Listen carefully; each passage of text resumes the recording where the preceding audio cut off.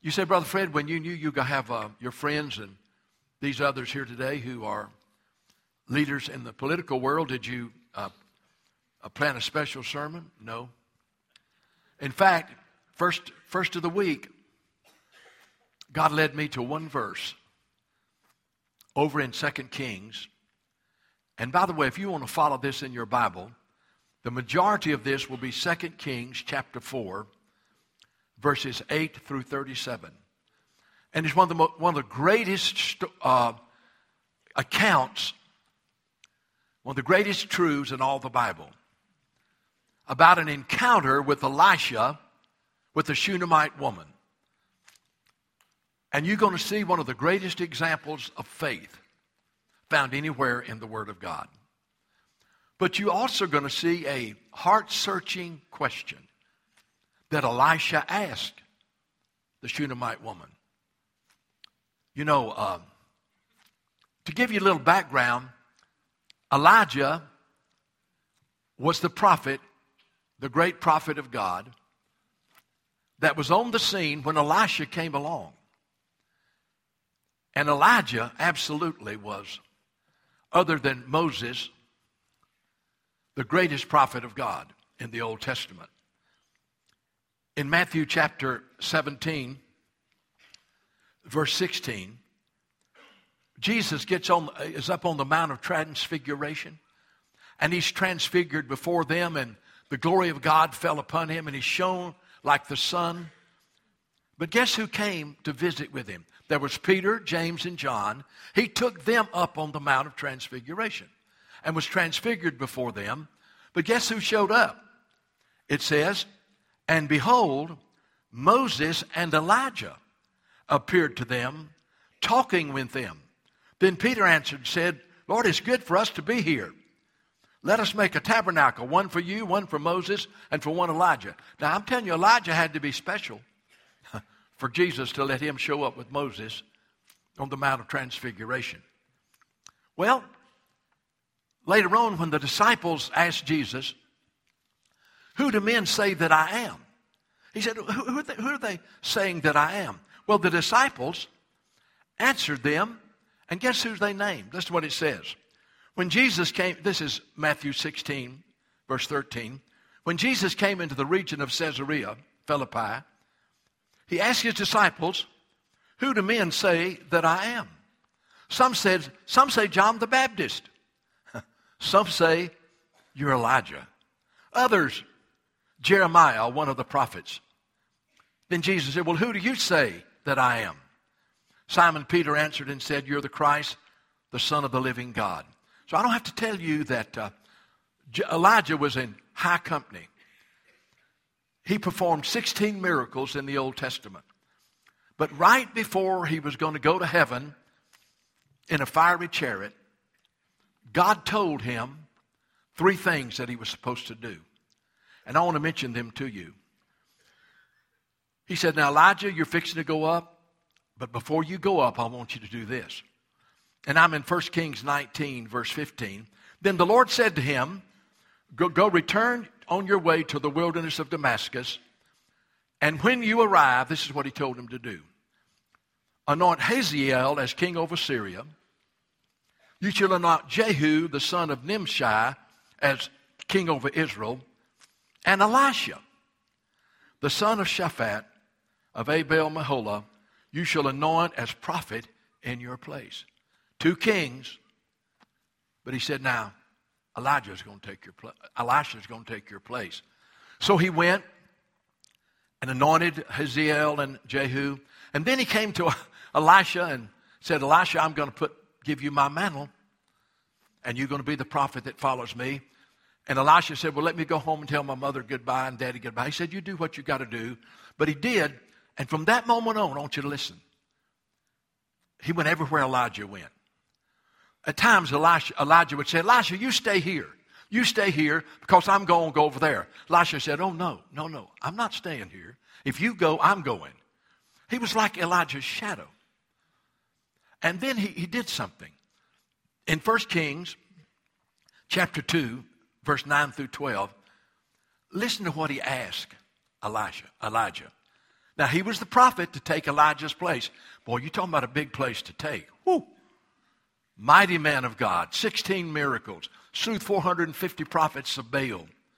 But in 2 Kings 2, it talks about how that Elisha made a request of Elijah. And let's see what his request was. It's over in chapter 2, verse 9. And so it was when they had crossed over, Elijah said to Elisha, this is what Elijah said to Elisha, what may I do for you before I am taken away from you? He said, Elisha, I'm fixing to go up in a chariot. What can I do for you? And Elisha said, please let me a double portion of your spirit upon me. He said, I want twice as much of the spirit as you have, and twice as much the power that you have. And Elijah said, you've asked a hard thing. This is hard. Nevertheless, if you see me when I'm taken up from you, it shall be so, but if not, it shall not be. Then it happened that as they continued and talked, suddenly a chariot of fire appeared with horses of fire and separated the two of them, and Elijah went up in a whirlwind. So that's how Elisha gets on the scene.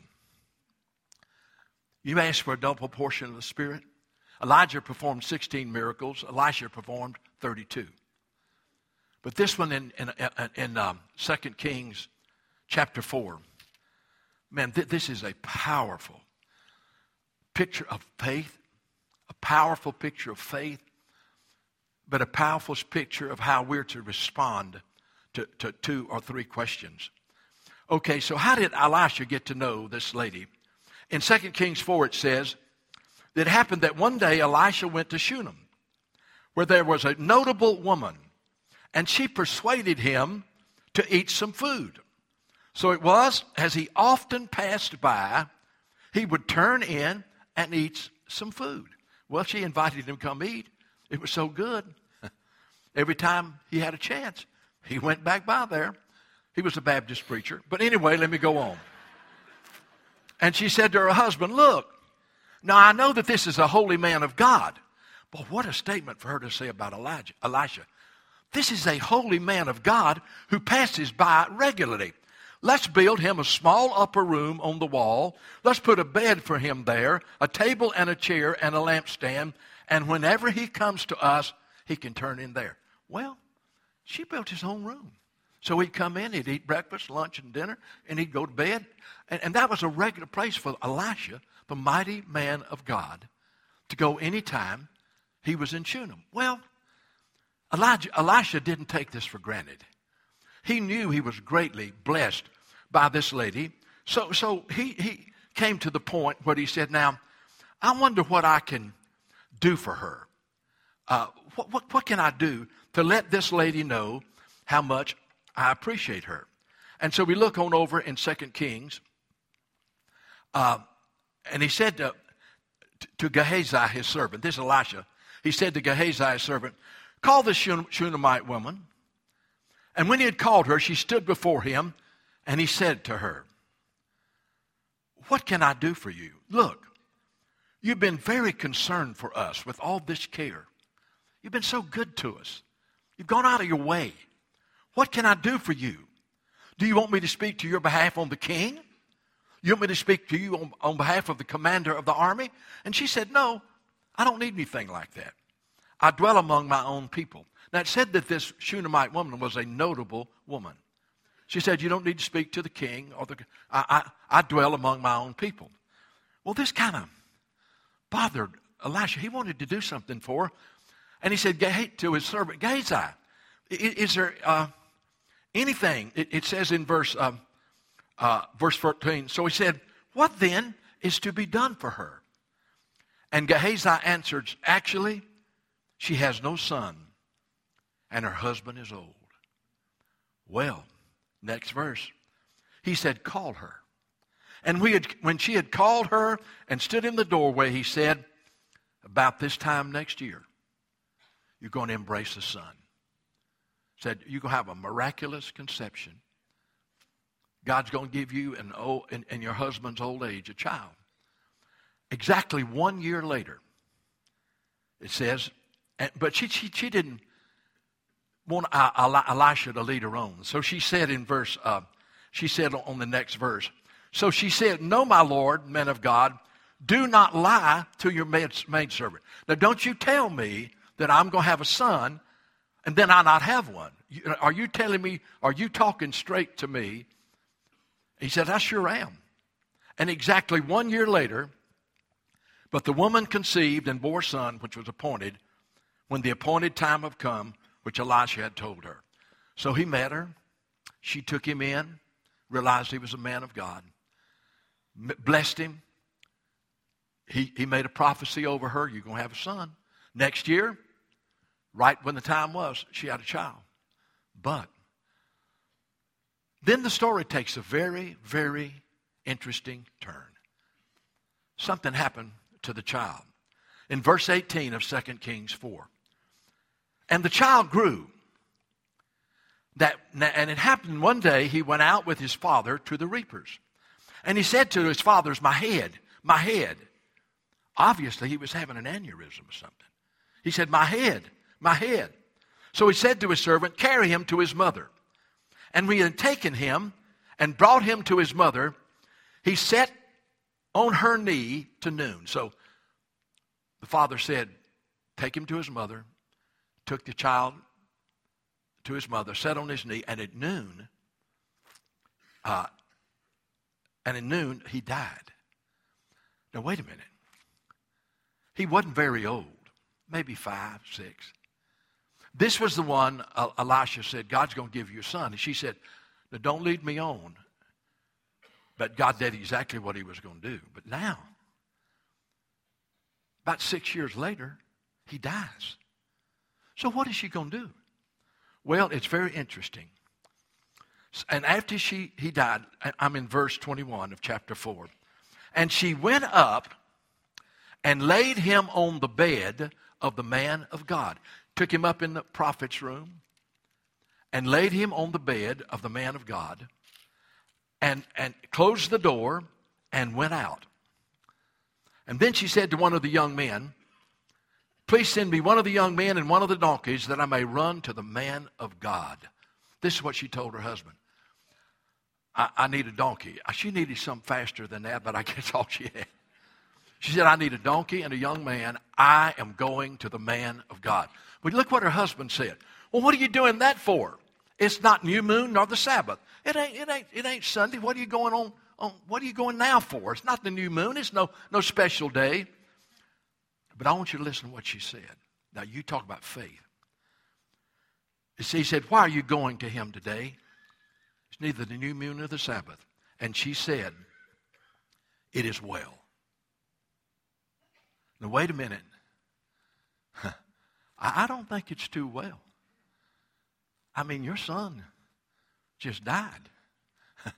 And he's laying up on the bed, the prophet's bed upstairs in the prophet's chamber. And your husband asked you, and all you said to him, it is well. She knew something in her spirit that God had told her. That woman had faith in her that obviously was unshakable. So as you read the story, she goes on, she rushes to meet Elisha, and finally as she gets close, she knew he was at Mount Carmel. And so it goes on and says in verse 25, this is where I'm going to get to something that really applies. This woman's faith applies to us. She said it's well. But things really weren't in the sight of the world well. Her son was dead. And so it goes on and she says, so when the man of God, verse 25, saw her afar off, he said to his servant Gehazi, look, the Shunammite woman, please run now to meet her and say to her. Now these are 3 questions. Is it well with you? That would be a good question for me to ask you. Is it well with you? Is it well with your husband? Is it well with your son? You know what she said? It is well.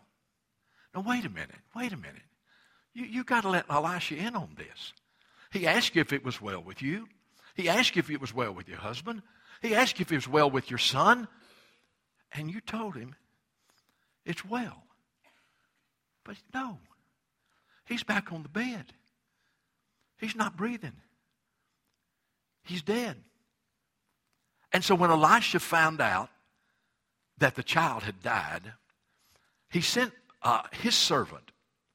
Elisha sent his servant ahead to the home of the Shunammite woman. And this is what he told him. When you get there, go up into that room, where the prophet's room, and he gave him his staff. And he said, you lay my staff on the body of this child. And we're going to come on behind you. But I want to tell you, you're talking about something that's powerful that I love about this story. I want you to listen to what this woman told Elisha. In verse 36, it's verse 30. And the mother of the child said, as the Lord lives and your soul lives, I will not leave you. See, what she did, when she got close to Elisha and he said, is it well with you? Is it well for your husband? Is it well with your son? She said, it is well. She went and she fell at the feet of Elisha and she grabbed his feet. And Elisha's servant said, don't do that. Don't do that. She said, oh no. Elisha said, you leave her alone.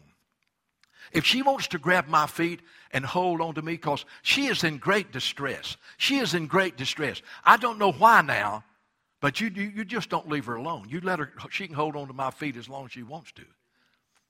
But then she tells him, said, all I can tell you, Elisha, you're stuck with me. I ain't going to leave you. I'm going to stay with you. And I know what she was thinking, till my son is alive. Well, Elisha's servant went ahead, laid the staff on the top of that boy's body. He came back and said, nothing happened. Nothing happened. Well, then Elisha says, well, okay. He went up into the prophet's room himself. All right, we're in verse 32. When Elisha came into the house, there was a child lying dead on his bed. He went in, therefore, shut the door behind the two of them, and prayed to the Lord. And he went, and he lay on top of the child. He put his mouth on his mouth, his eyes on his eyes, his hands on his hands, and he stretched himself out on the child, and the flesh of the child became warm. You know, it says when he put his mouth on his mouth, I said, Lord, that's the first example of mouth-to-mouth recitation. He just laid out on that child.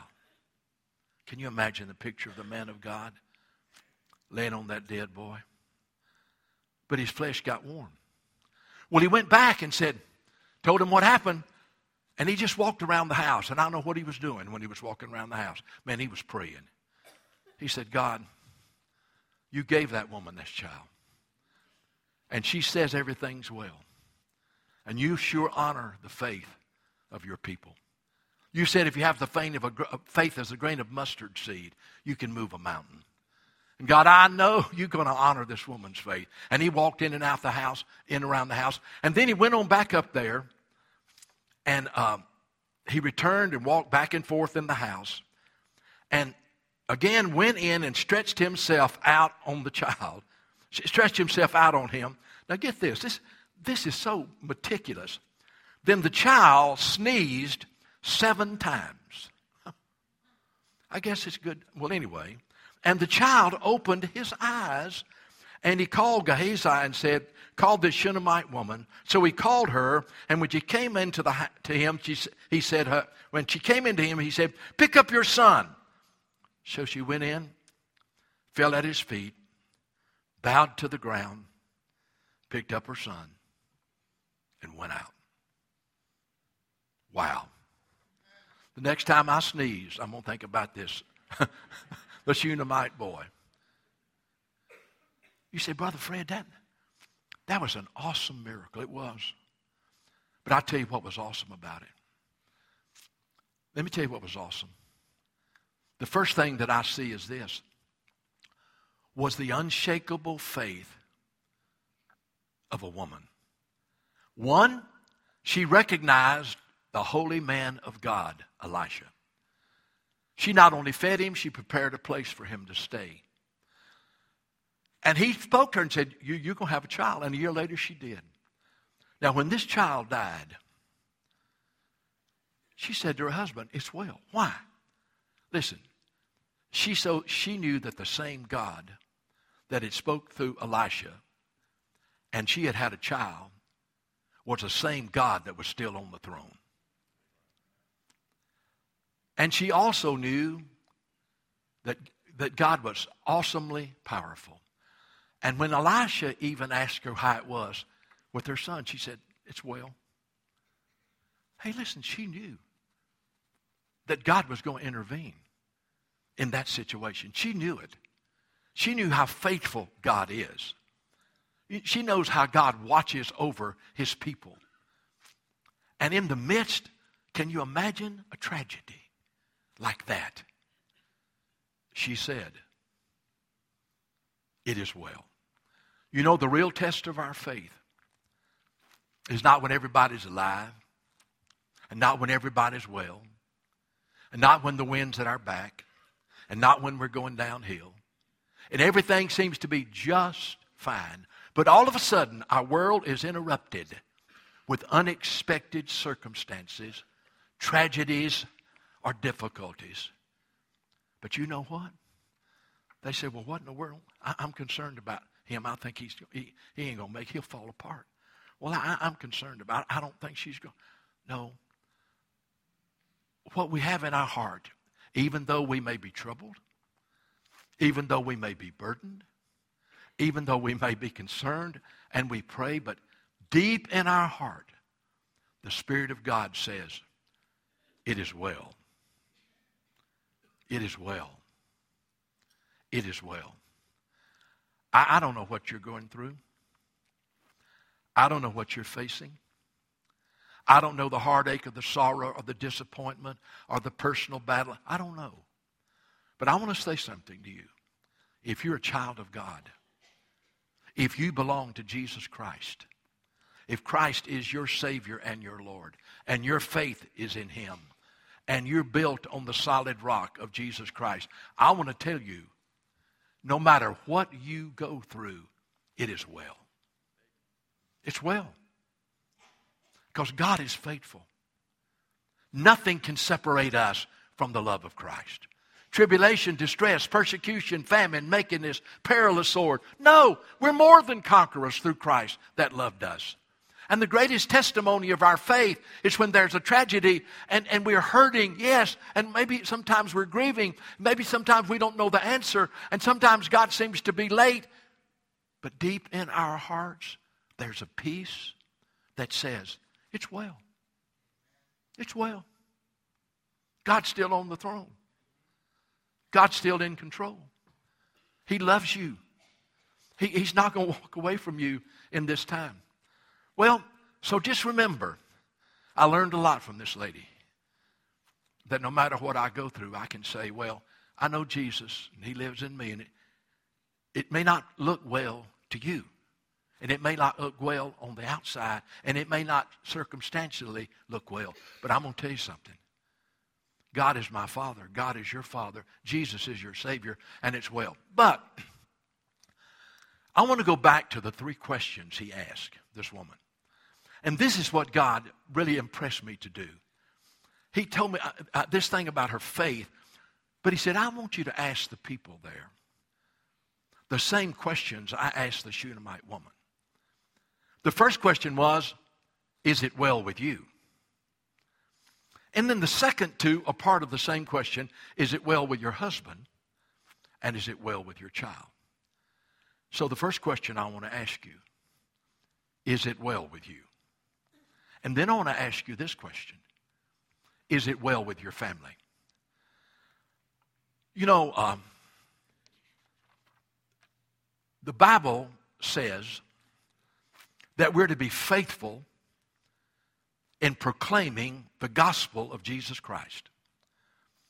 And the gospel of Jesus Christ is this, that God loves you.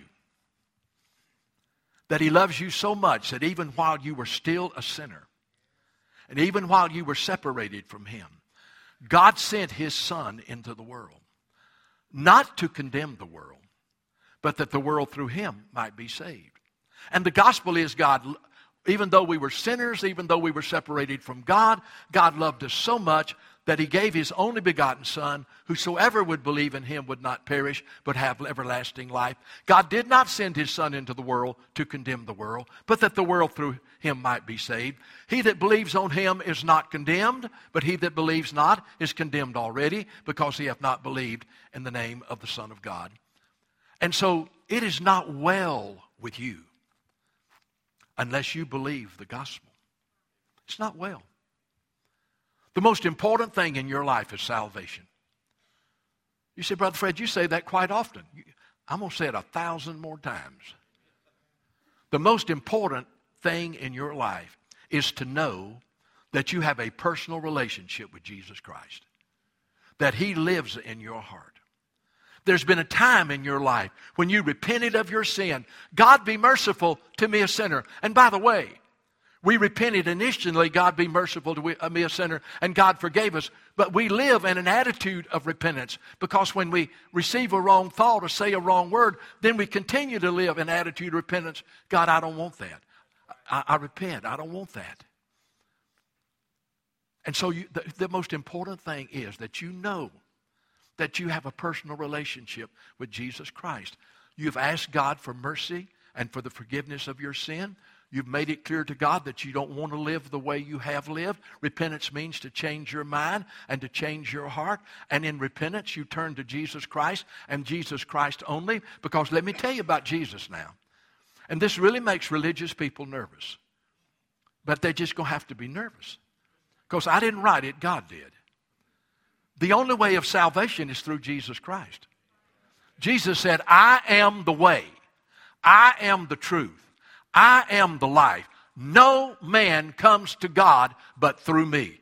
They say, well, Brother Fred, you are a narrow-minded. Oh, yes, I am. Just as narrow as the Bible. That's how narrow I am. And if Jesus said, I'm the way, the truth, and the life, nobody's coming to the Father but through me. He said it. That settles it. I'm not going to debate it. Over in the book of Acts, they were talking about the gospel, and they said this: neither is there salvation in any other, for there's no other name under heaven given among men whereby we must be saved. You see, is it well with you? Have you believed the gospel? Has there been a time when you repented of your sin toward God and through faith asked God for God's mercy and personally invited Jesus Christ to come into your life and forgive your sins? And you don't have religion, you have a relationship. See, is it well with you? If Christ lives in you and your sins are forgiven and you're a child of God, I'm telling you, you can say to me this morning, Brother Fred, on Christ the solid rock I stand, and all other ground is sinking sand. Is it well with you? Do you have a relationship with Christ? You know, when I heard the difference between religion and Christianity, it helped me. Religion is outward pressure to keep the rules. Now, don't do this, do this. Don't do this, do that. Do this, take this, don't take that. That's outward pressure to keep the rules.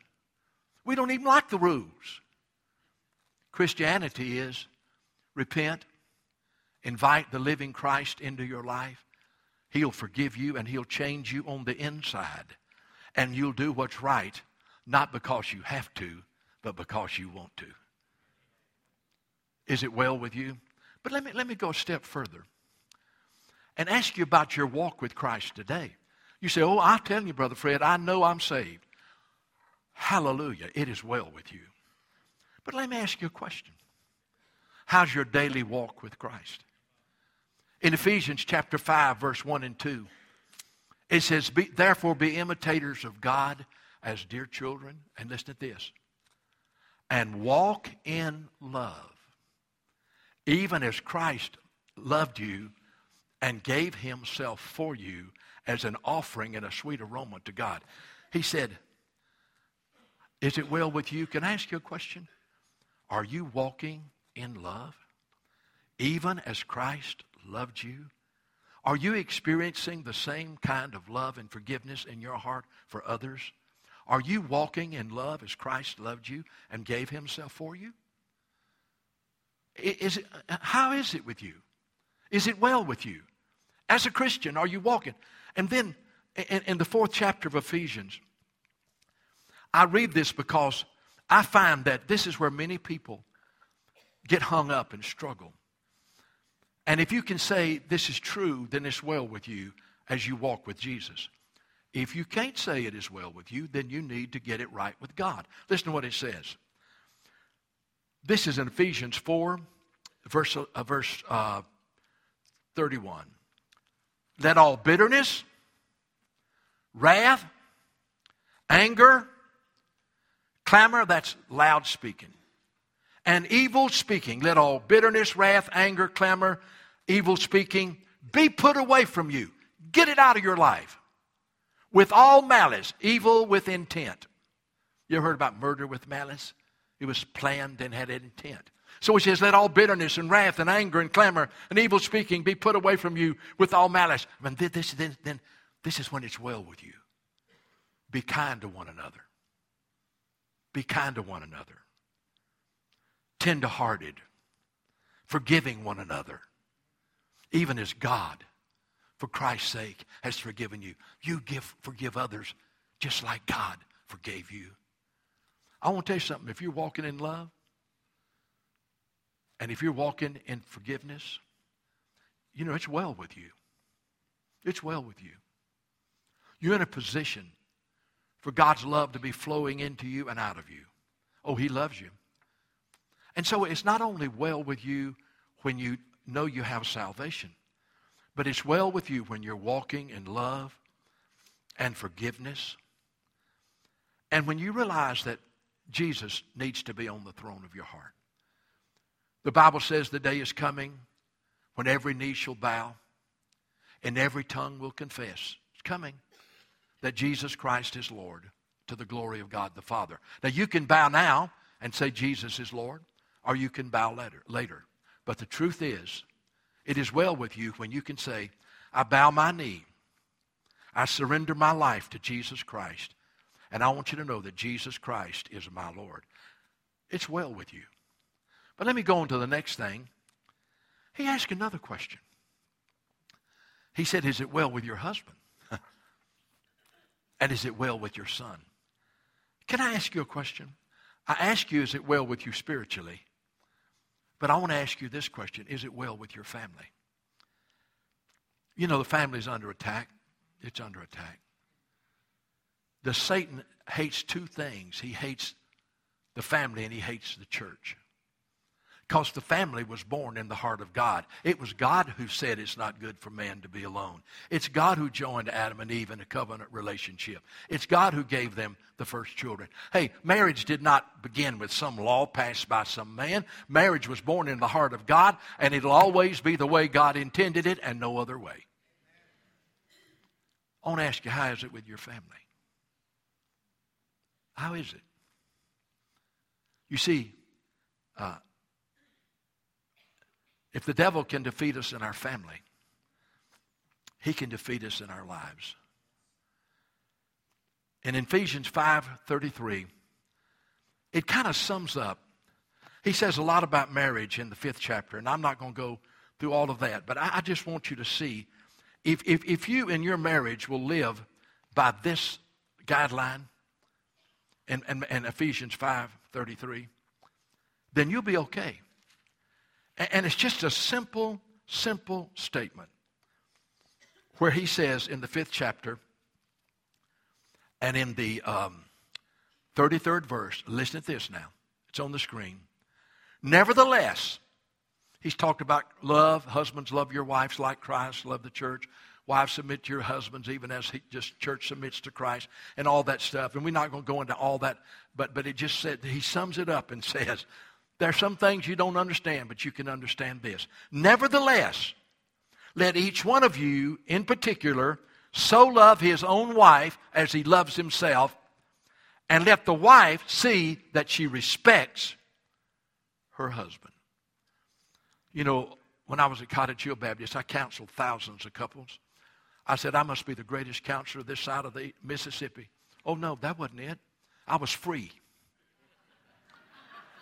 The guy down the street charged $100. I didn't know. I mean, I had never had any training in marriage counseling. But Lord, they'd come, and whenever they got to me, that was bad. It was really bad. And I'd look at him and say, Jesus, I don't know what to say. Help! But you know what? If a wife ever loses respect for a husband and doesn't respect him as a man, respect his work ethic, respect his role as the spiritual head of his home, if you lose respect, you're in trouble. It's not well with you. And if a husband does not love his wife the way he loves himself, and that means unselfishly, I mean, you love her like your own flesh. You see, if a husband loves his wife and a wife respects her husband, you've got a foundation to build upon that, and a foundation for forgiveness, and a foundation for respect to be restored, and forgiveness to make things right. Listen, I'm telling you, the enemy doesn't want your marriage to be good. He does not want you to have an enjoyable marriage. He wants you to exist in that marriage. And so you need to take a hard look and say, am I just enduring this marriage? Are we just living in the same house? Am I just existing this? Or am I right where God told me to be? As a husband, I'm loving my wife like Christ loved the church. And the wife might say, sometimes my husband, I think, has lost his mind. But I still respect him as my husband. And that I trust God brought you together. And if you can have love and respect, you can overcome any mountain. But when those go, but then I want you to notice in Ephesians 6, it talks about the family. Is it well with your son? They ask you, was it well with your son? Hey, you know who it tells to bring up the children in the nurture and admonition of the Lord? Just look at Ephesians chapter 6, verse 1. And it's so interesting how God puts the emphasis on the role of the husband in the family and in relation to his children. And he says over here in chapter 6, children, obey your parents in the Lord, for this is right. All children here, please pay attention to that, will you? Children, obey your parents in the Lord, for this is right. Honor your father and mother, which is the first commandment with promise, that it may be well with you and you may have long life on earth. But listen to this. Fathers, do not provoke your children to wrath. Don't live a life that angers your children. Don't provoke your children. Fathers, bring them up in the nurture, the training, and admonition of the Lord. Oh, no, Brother Fred, I go to work. It's my wife to raise the children. No, it is not. You're a team. You leave your wife with the responsibility of training and nurturing those children, and you don't have the absence of a loving father there, they are going to be robbed of one of the greatest things they could ever have. Fathers, provoke not your children to wrath, but bring them up in the nurture and admonition of the Lord. You pour your life into your children, but you don't understand, I work 10 hours. Well, eliminate 2 hours and spend it with your children. Well, I need the money. No, you don't. You need to be with your children. Well, I don't have but one day off, and I spend 10 hours on the golf course. Okay, but what are your kids doing that? Well, Mom, she'll take care of them. I know, we all know that the greatest tragedy today is 50% of the homes in America have no male figure present. Half? No wonder. No wonder. Things seem to be falling apart when about half of the families, there's not a man there to love his wife and to love his children and to bring them up.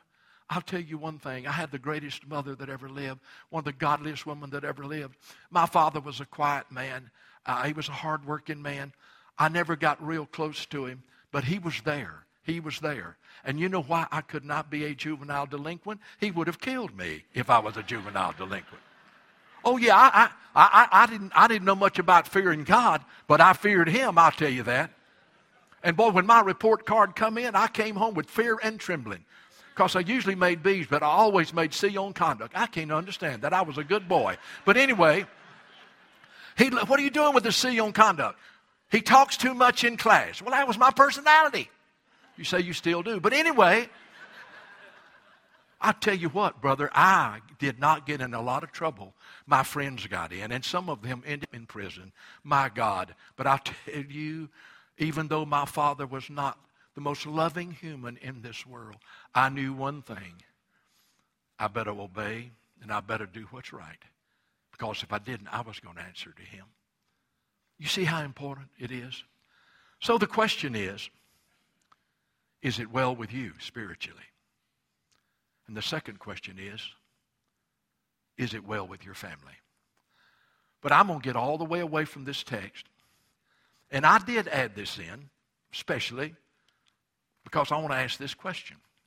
And you say, well, you got away from the scripture. I did not. I'm just going to go in another direction. If you don't like it, you don't have to buy the tape, okay?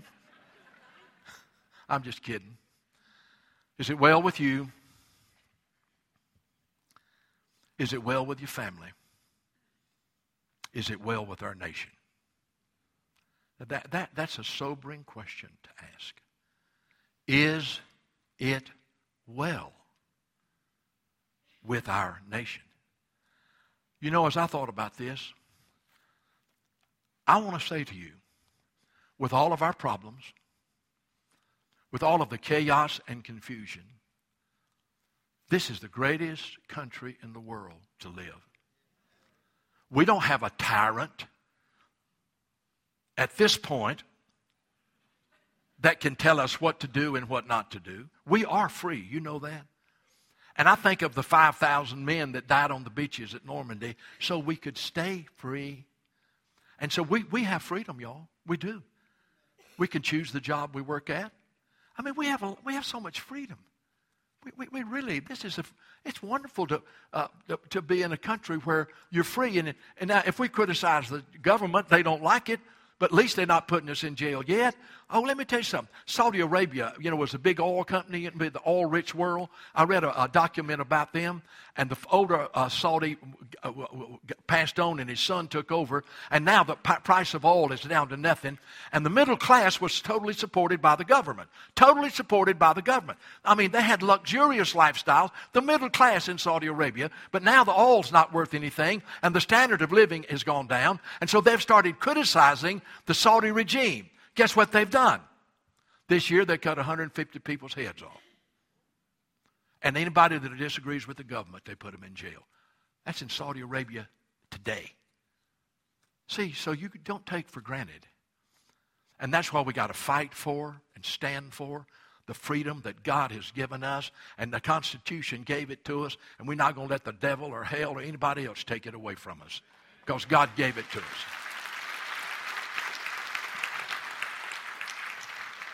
But the Bible says that we must, where our problem is this.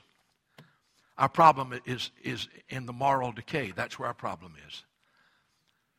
3 things happened to us in my lifetime. I was born in 1937. 1, the rise of humanism. Humanism Manifesto 1 and 2 said, no deity will save us. We must save ourselves. It is totally atheistic. Signed by most of the major leaders in the universities back in the 40s. Another aspect of Humanist Manifesto 2 said there are no moral absolutes. Consenting behavior between 2 adults is fine, and nobody should condemn it, and nobody should criticize it. And what happened, humanism not only said we're atheistic, no deity will save us, we must save ourselves. Can I make a statement? We're not doing too good a job. We are not saving ourselves. Oh no, you leave God out and you're in deep trouble. And this situational ethic, the situation determines it's right, or the situation determines it's wrong. So we throw out the moral law of God, and when you throw out the moral law of God, all you have is chaos and confusion, and everybody does what's right in their own eyes. So our problem is spiritual. It's spiritual. The moral decay of this nation. Not only is there humanism, but there's secularism. And you know what that is? Take God out of the public life. Take God out of the public domain. Take God out of school. Take God out of the courthouse. See, they want to be a secular society. Secular means without God. Come on. And so, but here we're living with humanism and secularism. But you know the thing that eats our heart out is materialism. You know why I say that? I want you to listen to this verse. The love of money is the root of all evil. 2 Timothy. It doesn't say money is the root of all evil. It doesn't say that. God blesses some people financially. It's all right to have money if it doesn't have you. But he says the love of money. Why is the pornographic industry taking more money than all the National Football League and all the Major League Baseball leagues? Why does it take in more money? And it's a sheer abuse of women and a sheer abuse of the sanctity of marriage. Why does it do it? It's all because billions of dollars that go to the pornographic industry. It's the love of money. Why do so many people just engage themselves in the drug traffic, selling it, selling it, selling it, selling it? Why? They don't care if people overdose. They don't care if they kill each other because somebody didn't pay for their drug deal. They don't care about that. You know what they care about? It's called M-O-N-E-Y, money. Why do you think we had the great collapse 8 years ago? Because the big banks and the mortgage industry absolutely sold us out. And most of us here lost everything that we had in our home. Why? The love of money. So, is it well with our nation? In many ways, we're free. But under God, we've sold out and we're getting into bondage morally. And only God can take us out.